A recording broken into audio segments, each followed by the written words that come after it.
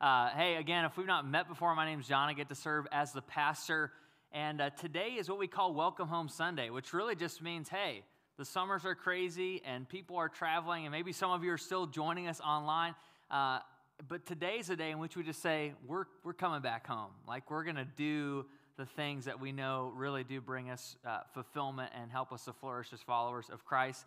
And so thank you for being here, even though things are a little bit weird and things are different. I'm excited that together you've taken a step already to say, you know what, God is going to take first place in my life, at least on Sunday morning, and as I'm taking that journey. And I'm just grateful that you're here. It's interesting because we're like a couple weeks into September. How many of you are just diehard summer people? You're like, if I could just find a way to move to Arizona, I would do it today. Okay, that's me. I literally have two weather locations on my phone, here and Phoenix, just to remind myself in December that there's people who have it much better than I do, and there's opportunities there. Now, how many of you would say, no way, I'm four seasons people, bring on the snow, bring on the fall? I don't know where the rest of you fall, but the ones who didn't raise your hand, you have to think about that later.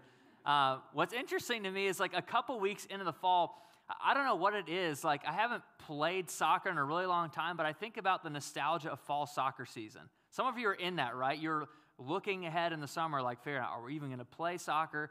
I was not great at soccer. Let me just confess that way up front. In fact, I even tried to find a picture of me from AYSO back in Caledonia. We played ASO for a couple years. I couldn't actually find one, which I think my mom loves me enough to just scrub all of that from our collective family memories. I did find one picture of me playing soccer, though. That's me on the right. Not even kidding. That is honestly me. And the funny part is that's my brother on the left. So I don't know who's better at soccer. I think it's obvious. But yeah, I was terrified of that. That's the only one I could honestly find of me playing soccer. All that to say, I think about fall in middle school playing soccer. Here's what comes to mind for me. There's a couple things I really loved about soccer. Honestly, I love the camaraderie of just being on a team. Like, you know what that feels like. If you've played a competitive team sport, you love the feeling you get from a win. Like, there's something supernatural that seems to bond you together. I loved being able to count on snacks every weekend. I loved it. Someone came up with Mountain Dew-soaked apples. Genius. Like, I was all about that. I don't know if I really thought about the games. I thought about the middle, which was the snack time. That was the second one. The third one for me was I really do love competition.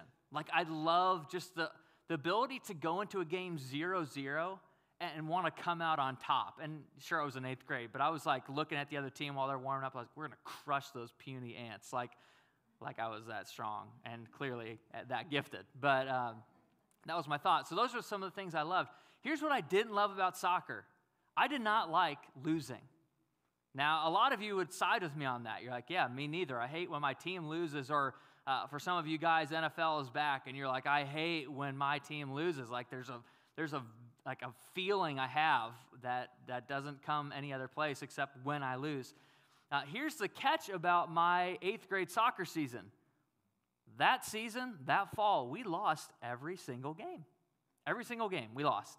Now, it didn't matter how hard we tried. It didn't matter how many tablets I would put in my water before game, like steroid basically, like trying to get myself ready for the game as an 8th grader. Like, it didn't matter how much vitamin C I put into my body. It didn't matter how well and how attentive I was during the drills. It just didn't work out for our team ever. The Blue Flames of Caledonia ASO were terrible, okay? We were terrible. Now, what is interesting to me, some of you are on the other side of the parenting equation, and you have kids that are in sports. There's actually a lot of really powerful lessons you can learn from losing, right? From going a whole season and loss after loss. There's something about it as a kid that really there's lessons you can mine from it that should shape you. What I learned from that season of losing every single game was absolutely nothing. Nothing. I learned nothing. All I wanted to do the next season was win. Like, that's all I cared about was winning. I think it's interesting. You can look at this culturally as well. For most of us in our own lives, whether it's in work or in sports or just in life in general, we don't glorify losing. Losers don't get trophies. Losers do not get elevated. Losers often get forgotten. Losers often in your own workplace, like imagine if you celebrated who had the lowest sales this month. Raise your hand. And everyone just go, yeah, good for you. You're terrible at your job. Like, good for, like, awesome. Like, we do not celebrate losing. And in your kids as well, if you've got kids in the room, you do not say, hey, man, you lost every single game and it was all your fault. You were the goalie. Good job. Way to lose. No, we craft ways to get our kids better. You're like, all right, you're going to soccer camp all summer long, and I don't care if it's virtual. You're going to be out there kicking the ball against the garage or whatever. Like, we do not celebrate losing. Here's what happens, though, in our own psyche when we lose over time. Now, when you're losing in a marriage, you start to lose hope about, is marriage even a thing? Is it even worth it? Is this going to work out? Is this partnership really worth the investment? There's times where you lose in work and you feel like, not only did I fail at this sale, I'm a failure. It moves beyond just my performance on a review. It actually becomes a part of who I am. I am a loser. When you have organizations or churches that year after year feel like they're losing ground, not gaining ground, there's a sense in all of us, are we ever going to make it? Are we ever going to experience success? Are we ever going to have fruit? Are we ever going to see any kind of victory in this organization or in this church? But what we do instead of learning from that, instead of changing our direction, often what we do is we mourn the fact that we've lost, and then we just keep aiming at victory. We just keep trying to win. We keep trying to use the same methods over and over again. Many of you know this. The definition of insanity is doing the same thing over and over again and expecting different results, right? That's what we do, though, when it comes to our lives often. We just keep pushing for victory. We keep pushing to win. Can I ask kind of a bold question of us that has a lot of layers to it? What if we're pursuing the wrong thing? What if we're pursuing the wrong thing? What if victory and winning and success is not actually all that we've been created for? What if there's something much deeper, much bigger, much more important, much more spiritually significant than just figuring out how do we win in our lives? How do we win spiritually? And I want to take you to a group of people, Israel. In the Old Testament, God's chosen people were called out. Genesis 12, he says, you are built to be a blessing. And not only are you built to be a blessing, but I'm actually going to bless you so that you can be a blessing. I'm going to lead you to a promised land. I'm going to free you. I'm going to make your descendants as numerous as the stars. God tells the forefather Abraham. He says, I'm going to do that for you. But there's a catch. You have to follow me. You have to trust me. You have to obey me. You have to hear my voice and do what I'm asking you to do. So Israel does this. And what ends up happening in Israel's life is they actually don't encounter victory after victory. They encounter failure after failure, Egypt after Egypt after Egypt. They encounter some really large-scale setbacks in their nation. What's interesting, if you fast forward into the book of Judges, I actually would invite you, maybe you've got a phone or you brought your physical Bible. I want you to turn right now to Judges 6. I'm going to pull it up here in mine. In Judges 6, we read about this group of people, Israel, who were constantly under attack and being defeated by this opposing tribe called the Midianites. The Midianites were a military superpower in that region. The Midianites had figured out how to wipe out smaller nations, and even though Israel's in the promised land, they're in Canaan, like they're in the land of what's supposed to be victory, their local economy, their crops, their belief in God keeps getting crushed. These Midianites had figured out kind of this unique, advanced military superpower called the camel. And so these camels, they would ride in. It is kind of cute, though. But it doesn't look very intimidating either. Like, I'm not sure how they scared off Israel with just those. But they would literally come riding in. This is their tactic. We're going to ride in. We're going to literally go through their entire field, just ruin all their crops, all of their local economy, all of their provision for that month. We're going to destroy it all, and then we're going to leave. They didn't even really have to fight Israel. They would just destroy the economy, and that would sap all of Israel's energy and resources. They never really learned how to fight back. Midian would crush them over and over again. Enter Judges 6, in which we find this moment in which Israel's trying to figure out, how do we finally overcome the Midianites? Like, we've got to fix this problem. God told us we're in the promised land, that we're supposed to pursue victory, but it's not happening. And we find this really unique character named Gideon. Gideon is a farmer. Gideon is the son of a dad who literally for decades has gone through this constant defeat, constant loss, constant economic disruption. And Gideon has kind of learned the only way that we make it through this is if I hide. If I just kind of like hide, do my thing as a farmer, try to avoid the Midianites coming to attack me and take the rest of what we have. And so we find Gideon hiding in this wine press. I want to read with you in chapter 6, starting in verse 11, this story. It says, the angel of the Lord came and sat down under the oak in Ophrah, not that Oprah, but another one, that belonged to Joash the Abiezrite, where his son Gideon, here's our character, was threshing wheat in a winepress to keep it from the Midianites. That's not where you thresh wheat normally. This is like a stone structure he's hiding from the Midianites from, okay? Just so you get some context of where he is. To keep it from the Midianites, verse 12, when the angel of the Lord appeared to Gideon, here's what he says. Listen to this. The Lord is with you, mighty warrior. Now, we read the clues the text gives us already about what Gideon actually is. Gideon's a son, Gideon's a farmer, and Gideon's a coward. He's hiding. He's trying to keep away from the Midianites. He's not sitting around the table gathering the strongest Israelites, say, guys, we're going to band together. We're going to take them out. We're going to find out where they make these camel things, and we're going to go get some for ourselves. And then we're going to go back and attack Midian. That's not actually what Gideon's doing. Gideon is cowering in fear. Gideon is terrified that he's going to be found out and that all of his crops are going to be destroyed. He's looking out for himself. And yet the angel says to him, the Lord is with you, mighty warrior. Verse 13. I love how Gideon responds. He says, pardon me? Like, what? What are you talking about? He says, pardon me, my Lord. He replied, but if the Lord is with us, notice this question, why has all this happened to us then? If this incredible, strong God who's going to overcome Midian, if he's really with us, why has all this happened to us? Where are all his wonders that our ancestors told us about? All the stuff you said happened in Egypt, like, where's he now? Literally, we're getting our crops destroyed by camels. And you're saying that God can deliver and overcome. These are not computing for me. He says, now the Lord has abandoned us. He's actually given us in to the hand of Midian. You keep reading in verse 14. The angel stops speaking for a moment. This is kind of a clue in the text. Listen to what verse 14 says. You catch it in your Bible. You already read it. The Lord turned to him and said. It shifts from the angel of the Lord to the Lord's voice himself. He's trying to get Gideon's attention. The Lord turned to him and said, go in the strength you have. Which if you're calculating Gideon's strength level, where would you rate it at? Like that big? Like he's hiding, he's a farmer, he's not equipped, he's terrified of these other people. God says, go in the strength that you do have and save Israel. Like, do you sense the humor in this almost? Like, save Israel out of Midian's hand. You can do it, buddy. Gather the strength you have and go do it. And Gideon's like, are you serious? God says, am I not sending you? And this is Gideon's response, exactly the same to the angel as he does to the Lord. He says, pardon me? Excuse me? Pardon me, my Lord, he replied.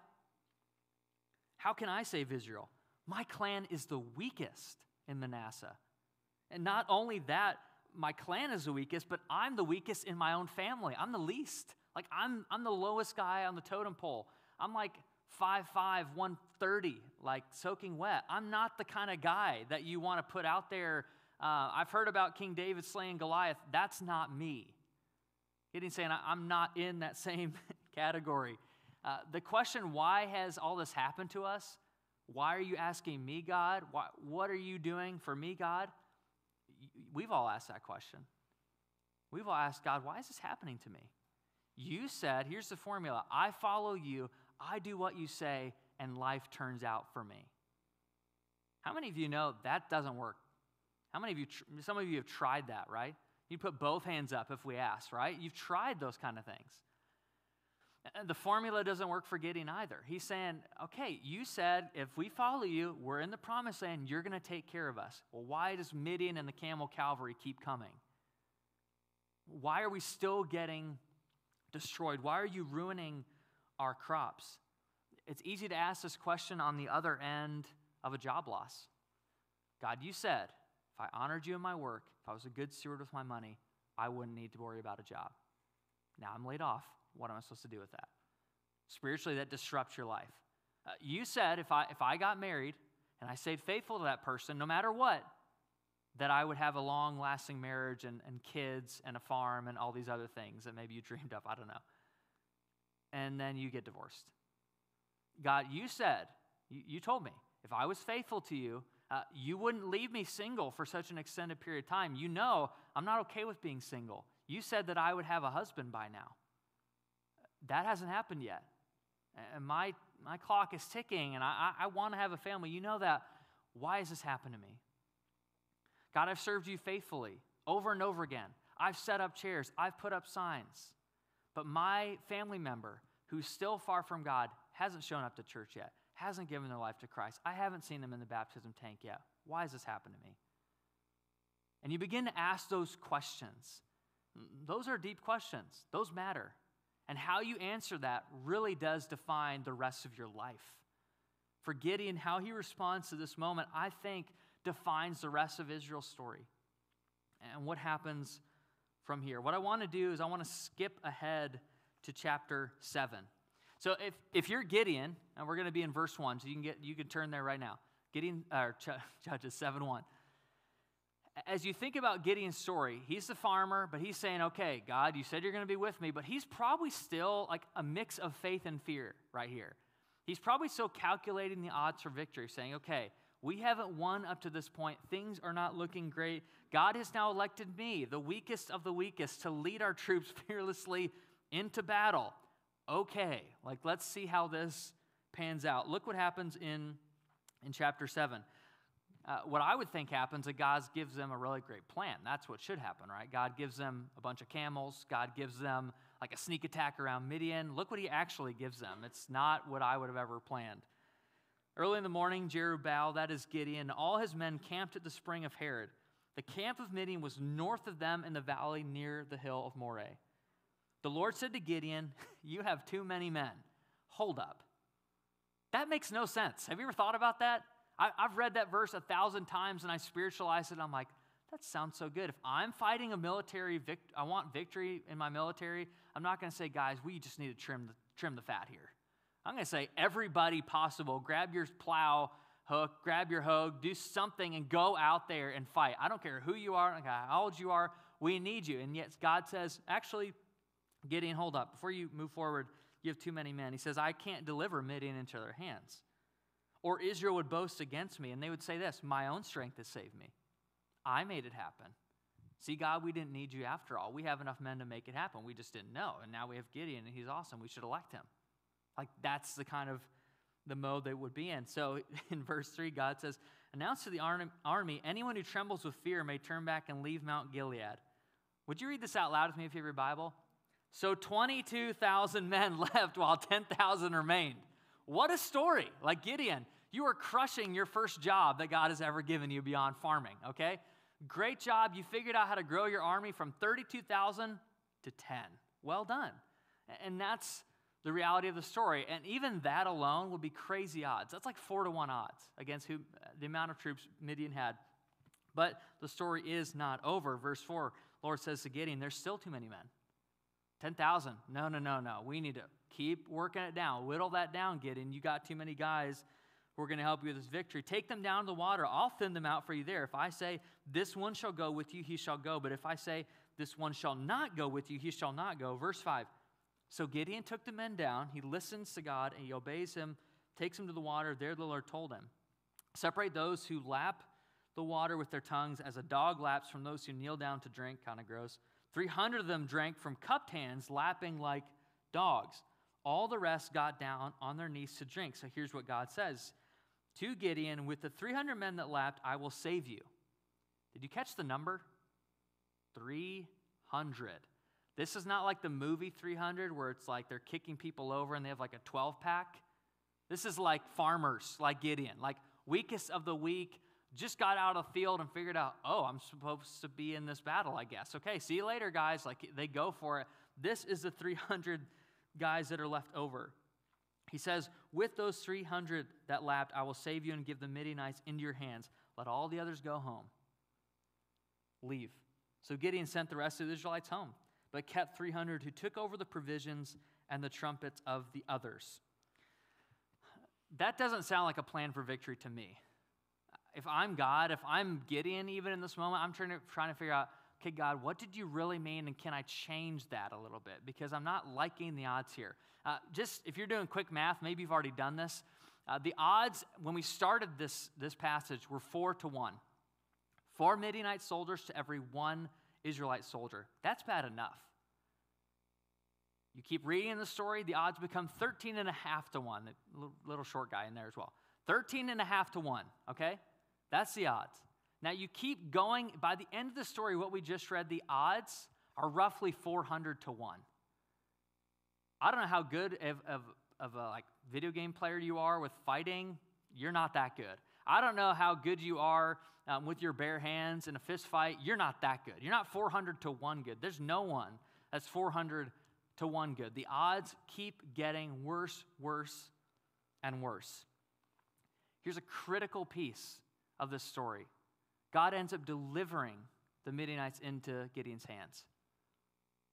In fact, if you ask me, honestly, I don't know if it ever was about the number. I think it was much more about Gideon's faith and much more about Gideon's obedience to do exactly what God asked him to do. Here's the principle, and you can read the rest of the story in Judges 7. I would actually encourage you to do it. It's an incredible story. As you read throughout the rest of Judges 7, basically what we find is that as disciples of Jesus, if we want to grow, if we want to live in alignment with God's Spirit, if we want to truly grow up into maturity as disciples of Christ, here's what we do. We don't pursue victory. We pursue God. Big difference. You know the difference. If you really want to grow in Christ, if you really want to experience the kind of miracles that we see littered throughout the pages of the Old and New Testament, we don't pursue victory. Israel had already tried victory on their own terms, and look how it turned out. We pursue God. We decide we are going to obey you even when it makes no sense. What seems countercultural to us sometimes is exactly the culture that God wants us to live into. When we live a life like Gideon, what I love is that the weakest are elevated. The weakest actually become the conduits for God's glory. The weakest, the people who are least likely to make a real difference in the world, become the difference makers in the world. Maybe you feel like that. Maybe you feel like you've tried all the recipes and formulas for victory and you've still lost. Maybe you feel like you've run out of steam. Maybe you feel like today you're sitting here and you're like, I can't believe it's fall. I can't believe we just blazed through the last couple of months. I can't believe that our country's in the situation it's in. I can't believe my family is in the state that it's in right now. Friends, I want to encourage you, don't pursue victory. Don't pursue winning. Don't pursue success. Pursue God. And often what comes on the other side of a pursuit of God is sometimes victory the way you planned. Sometimes victory doesn't come in the way you planned. Sometimes victory looks like failure. Sometimes victory looks like a step that makes no logical sense but makes 100% heavenly sense. Sometimes victory looks like doing things that you think are going to contribute to other people around you being harmed, like trimming your army from 32,000 to 300 people, and you're thinking about, okay, what's going to happen to all them back there? And yet God delivers you into the hands, or delivers your enemies into your hands, because he really is the one who controls and rules and is the king over all of it anyway. Sometimes victory, it doesn't look like we think it's going to look. I love Alan Redpath. I want you to grab onto this quote. He's a writer about the Old Testament, writes about the battles in the Old Testament. He says this, any battle for victory, power, and deliverance, all things that I want. I don't know about you. I want more victory in my life. I want more power. I want more deliverance from sinful ways of thinking and living. I want those things from ourselves and from sin, which is not based constantly upon the gazing and the beholding of the Lord Jesus with the heart and life lifted up to him, is doomed to failure. Any pursuit of victory apart from God himself is doomed to fail, because we weren't created to do any of those things on our own. We weren't created to procure victory on our own. We weren't created to just be starving for success, and when we have it, feel like, I need more success. Because if you've ever gotten to that magic number of income in your head, if you've ever gotten into that house you thought, if you've ever gotten the perfect spouse, or your kids finally stop freaking out all the time and you're just like, they're actually really well behaved for like a stretch of time. This is good. Like I'm a successful parent. Eventually you get to a place where you just want more of that, and it's never enough. That's exactly how victory is apart from God. That's why as disciples, we don't pursue victory. We pursue God. We chase after him. And sometimes he brings victory. Sometimes it looks like failure wrapped in victory. Sometimes for us, we have to keep stretching faith and we don't see the end for a really, really long time. But we don't buy into the cultural narrative that victory can be bought and sold on our own, that we can achieve it. We believe like Gideon. We step into places of faith like Gideon and say, God, I know you're asking me to do this. It makes no logical sense. This is where we're at, but we're going to follow you anyway. We're going to step out and do what you ask us to do.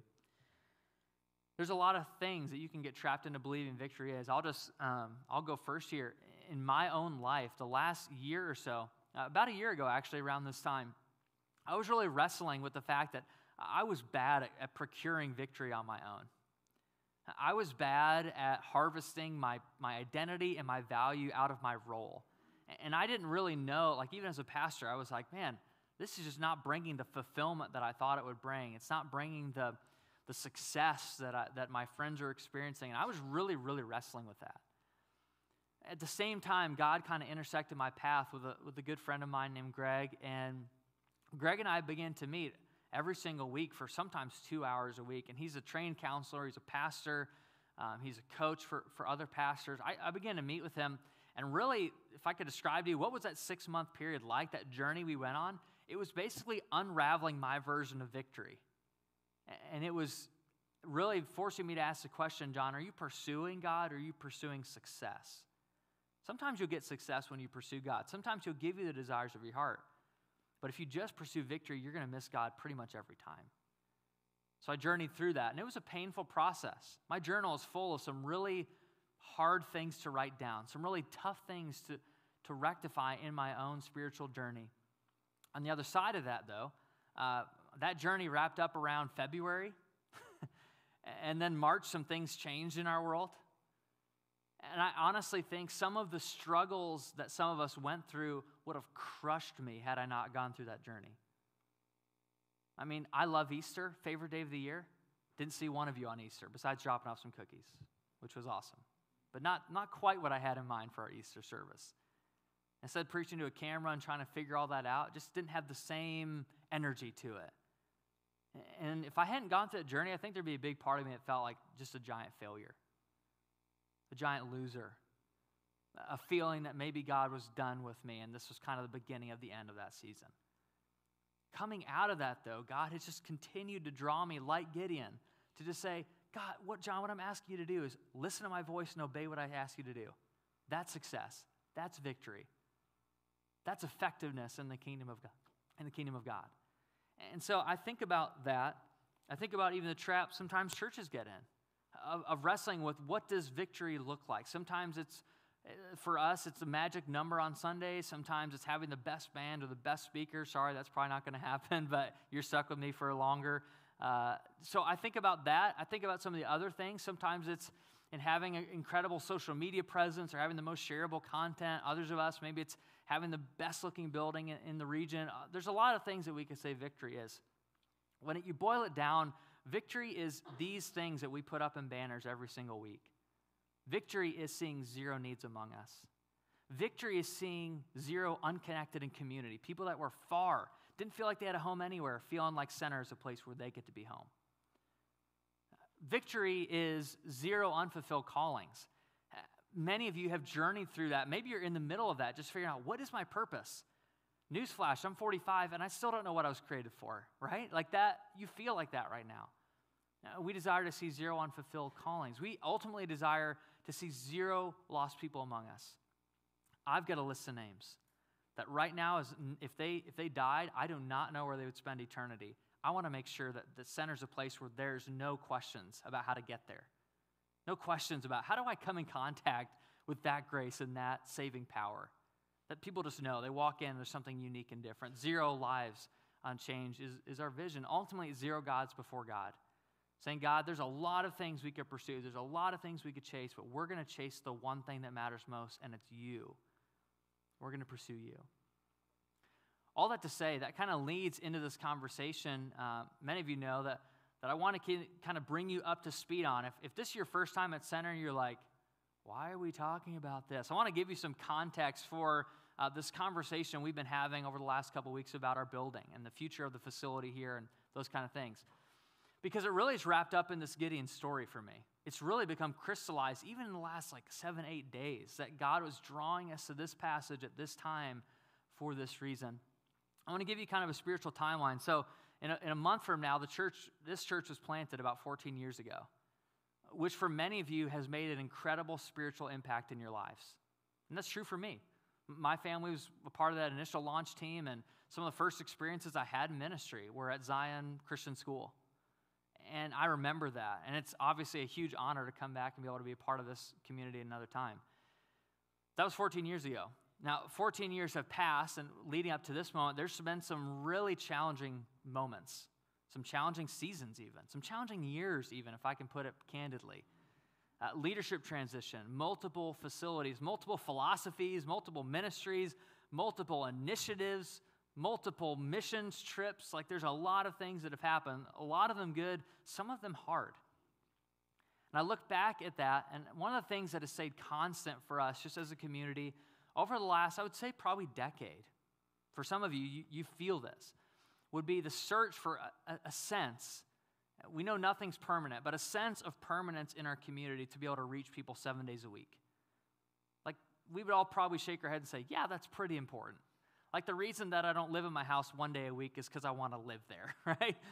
It kind of matters to me. I don't just put up furniture for a few hours a week and then take it all down and go somewhere else. I really believe I'm supposed to be here in this community on some level, maybe spiritual, maybe not. But I think we all collectively sense that as a church around the next step of our journey as a community, as our journey as a church that God is moving in.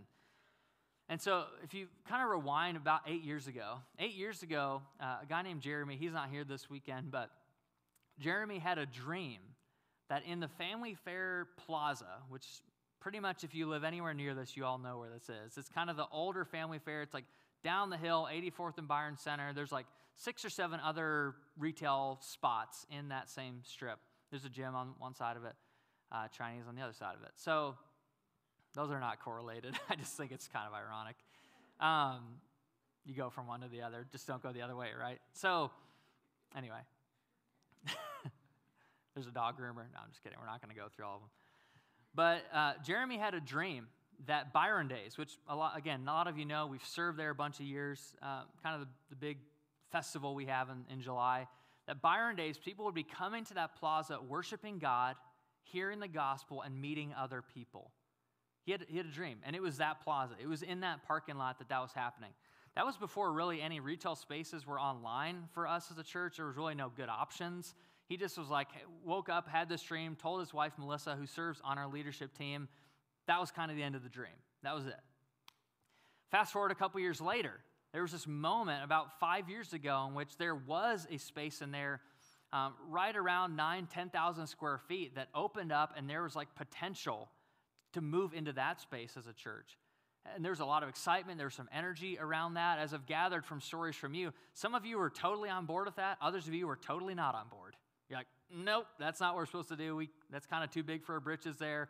And other people are we need to do this. God is telling us to do this. We need to go for it. Now, there's prayer as a part of that process. There's worship a part of that process.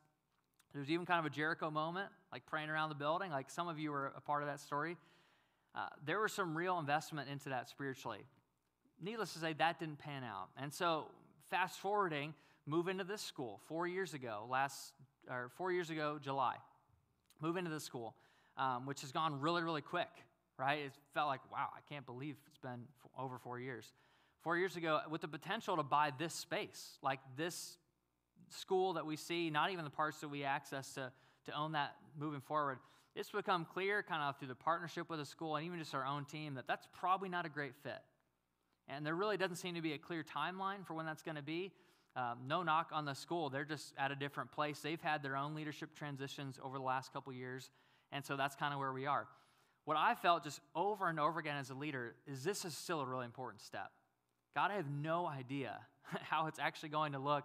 And so last summer, I take a study break for a couple days in the summer and just get away, take my Bible, read. Sometimes it's at home, sometimes it's out other place, and just say, God, would you speak to me for this next year? I just want to hear your voice. Kind of like Gideon, like, speak to me. I want to do what you're asking us as a community to do.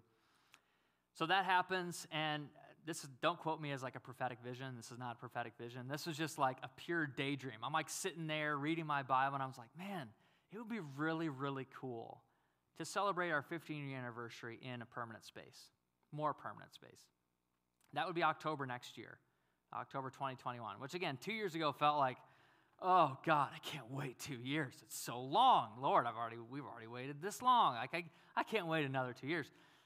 So I thought about it and didn't really think about it again. I just was like, that would be kind of cool. So fast forward to this spring, tons of momentum as a church. You probably felt it January, February, even the beginning of March. Sure, we had some obstacles still ahead of us, but there was like an exciting spirit just about what was happening, and we were ramping up to Easter. We were inviting people. A lot of us were praying for people to come to Easter. And then, again, our world changed. Things shifted. And we hadn't met until back in July. We started meeting physically again. And I was like, God, what are you doing? Like, I sense all this momentum. I was like, okay, this is the year. We're going to figure out this next step. Okay, now we're all shut down. Okay, I can't really meet with people in the same way. Okay, we can't really share in this vision as a community. What are we supposed to do? And so kind of on a whim, kind of just out of frustration with the Lord, I was like, I'm going to email one of my broker friends. We've talked about some properties in the past.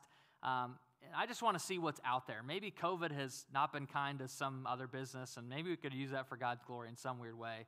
I'm just going to ask him. So email him. Next morning he responds, like, actually, I'm really glad you reached out. There's a space that I haven't put online yet that I think would be a great fit for a church like you guys. I was like, what do you mean a church like you guys? It's kind of a weird loaded thing to say there, Patrick. But what he meant was, and he kind of interacted with it, he's like, you guys are just different than every other church I've talked to. Like, you're willing to do weird stuff. You're willing to be in places that not everyone else is going to go. You're willing to step out in some bold moves. Like, you're just different. Even interacting with some of your leadership team, it's just different. I was like, all right, I'll take that as a compliment for now. Let me see the space. Fast forward, go do some walkthroughs in the space. It is a fitness studio. That's all I'll say. It is a fitness studio in that plaza. And so one of the interesting, with poles all over, one of the things, just to add that context clue, we walked through that space and immediately sensed, hey, maybe God could do something with this. Doesn't look like I thought it would look. That's an understatement the first time I walked through. But maybe God is in this. Maybe God could do something with this. And maybe this is the right location because God seems to be affirming this over and over and over again. I just want to pay attention to it. Maybe he's just testing our faith over and over and over again, but that's okay. But I sense that maybe he's in it. And so we did some walkthroughs. We prayed in the parking lot as a leadership team. Some of us even prayed last Thursday night. This past Thursday night, in that gathering of prayer, someone else commented to me that has only been coming to this church since December and said, actually, before we ever moved to Byron and started attending center, we had prayed about that next step as a facility, knowing that was something you guys are praying for, and we had a mental vision of that plaza as well. I said, okay, that's worth paying attention to. Maybe God is speaking in this, maybe he's moving this.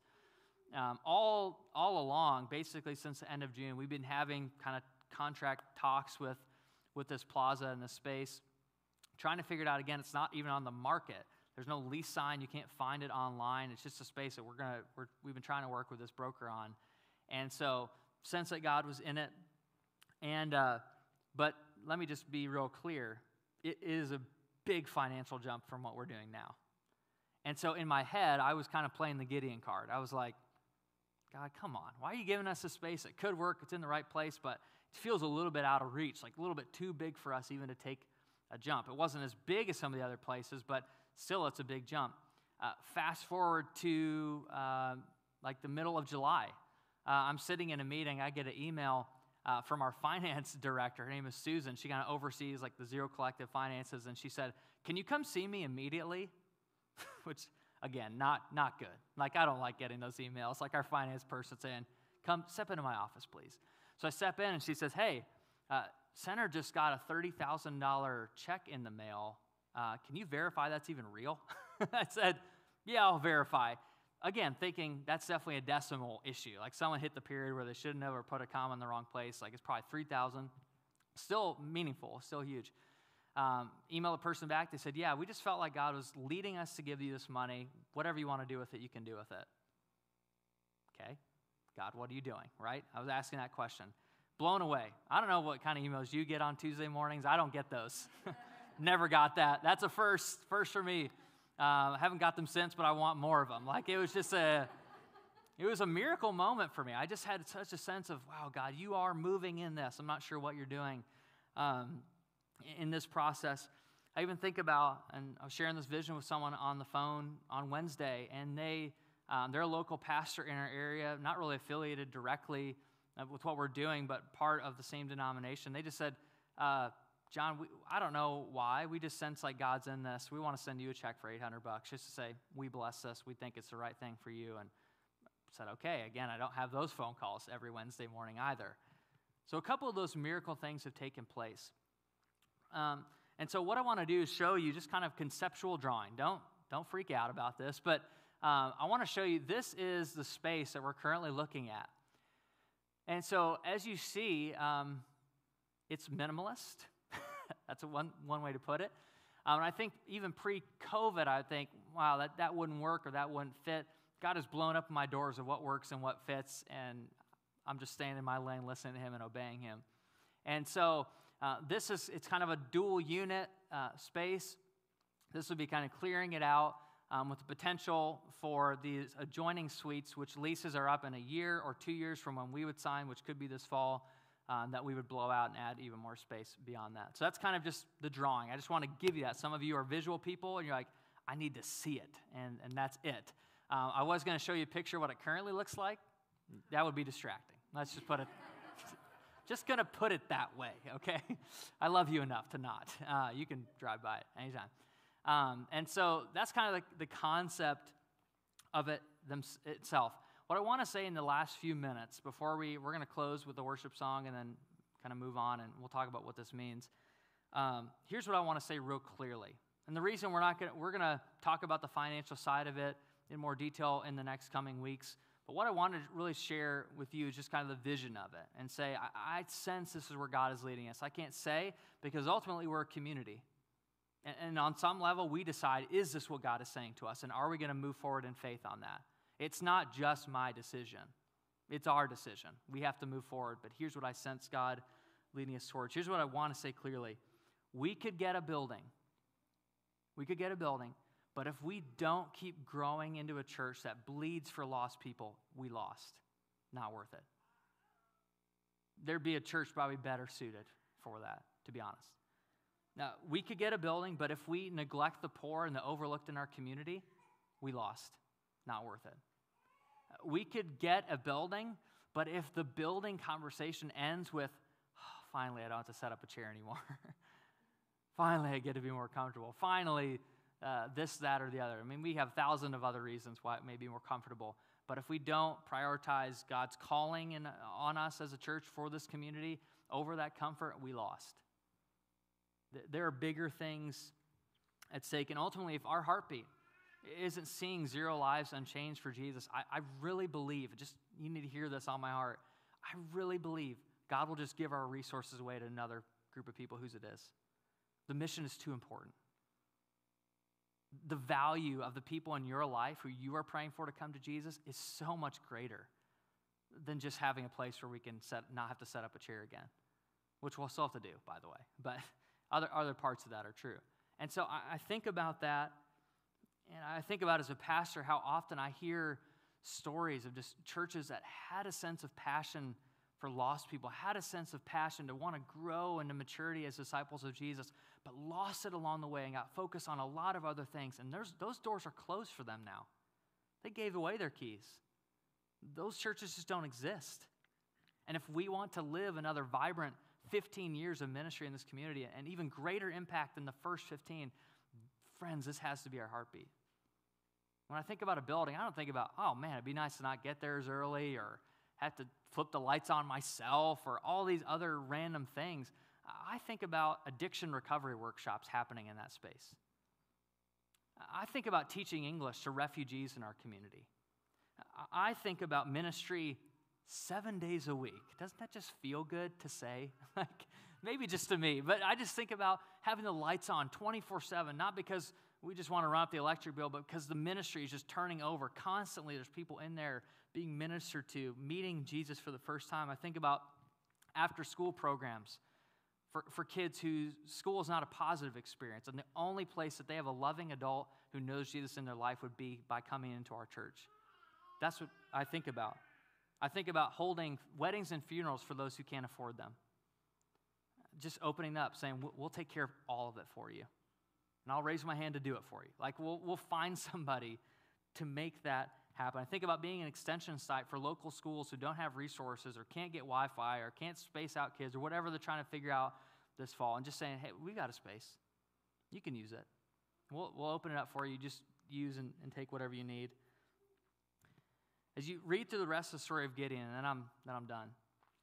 Judges 8:4, there's this line, because the Israelites eventually push the Midianites out. They overcome. They secure the victory.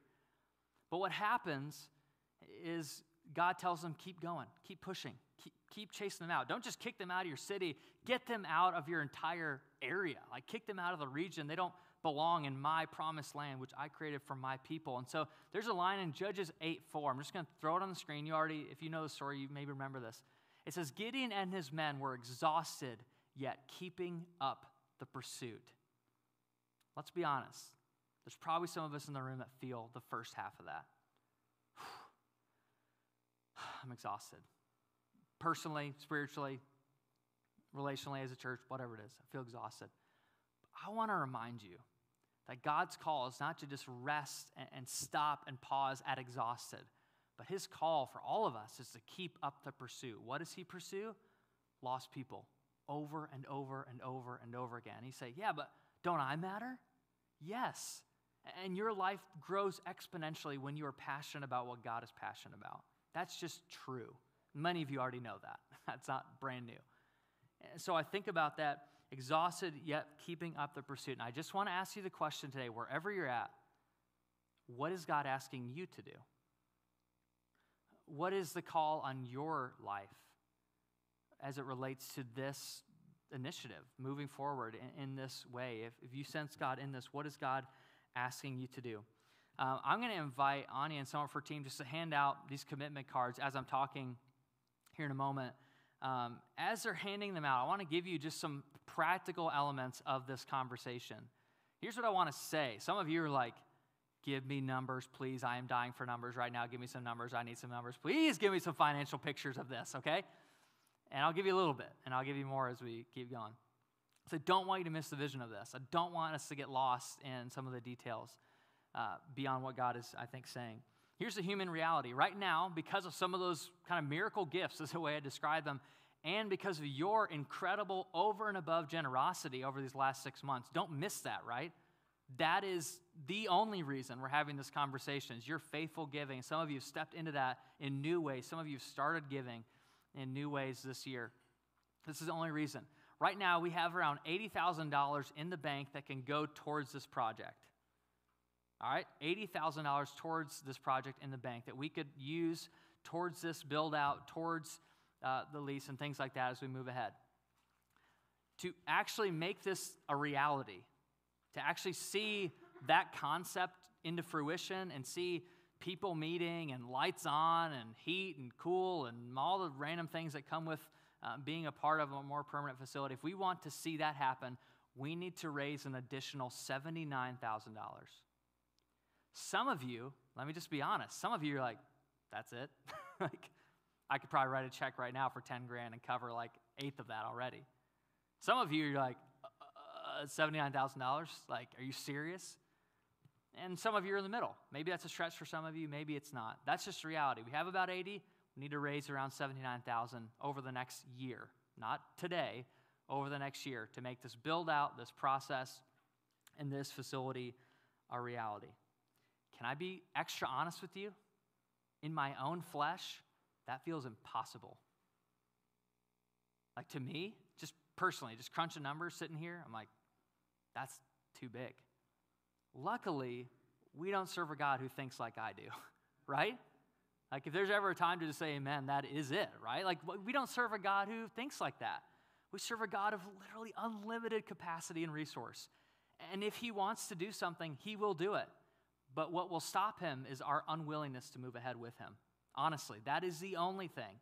If we sense collectively this is the right thing, and we sense God in it, and we take these commitment cards, we pray over them, we say, okay, this is how we're going to move forward. There's nothing stopping us. That is, we have the key to unlimited finance, unlimited resource, and God has positioned us for that. So in your hand, you have a commitment card. I don't want you to fill it out or do anything with it right now. We're actually going to receive these commitment cards. You can drop them off if you won't be here, but in our services, or you can send them into the office. We'll send them out online as well at 9/27. So it'll be two Sundays from now. And what I want you to do is prayerfully consider that, again, that question: what is God asking us to do?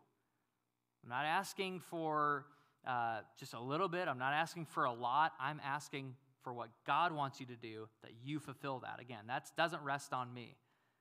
Lindsay and I are having that conversation in our home. God, what are you asking us to do? How are you wanting to stretch our faith in this season as well? And on 9/27, we're going to receive those cards and take what we're just going to call a first fruits offering, a way to kick off this season. Say, we're just going to give cash, check, whatever we got, and just say, God, here's our faith. We're starting this season of trusting you in discernment by just giving, by going first and saying, God, here's where we're at. So 9/27, those are two. If you are in this area, I invite you to be here in person if you can. If not, you can join us online. I want you to be here, 9/27, that's happening. Again, the question is, what is God asking you to do? You have the picture before you. And hopefully, I've done a clear enough job of casting the why. Why would we even pursue this in the first place? And again, even when it comes to this conversation, we are not pursuing victory or just more success. We want to pursue God in this. And that will always stretch our faith. That will always cause us to listen closer and obey more deeply. And that's what I want. Again, there's a lot there. And I'm like talking way longer than usual, but feels like an important conversation. And so what I want to do is pray. Then we're going to sing. And then I thought the best way to just wrap up our time together is by taking communion. It's the one meal, it's the one practice that centers us as a community, that reminds us of why we're doing this in the first place. That because God is so kind and faithful that he went first. He gave his own son. He said, I'm going to lay down my life so that people can know what real life is like. They can taste salvation and rescue. And so we're going to take that together. You have a set of elements underneath your seat as we sing this next song, and I invite you to take it. So let's pray.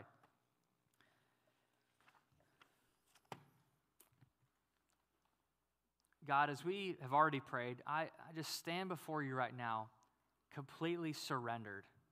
And I'm just asking on behalf of us as a church, would you speak? Would you call out a new sense of courage in us? Would you call out a new sense of boldness in us? Would you raise our level of obedience to you in this time? And we leave the results up to you, just like Gideon. In a time where the economy feels fragile, maybe even our own jobs are in jeopardy, maybe we don't have a job, stepping forward into this Gideon-type campaign doesn't really make a lot of logical sense. But at the same time, we trust that you're working in it, and we want to follow that.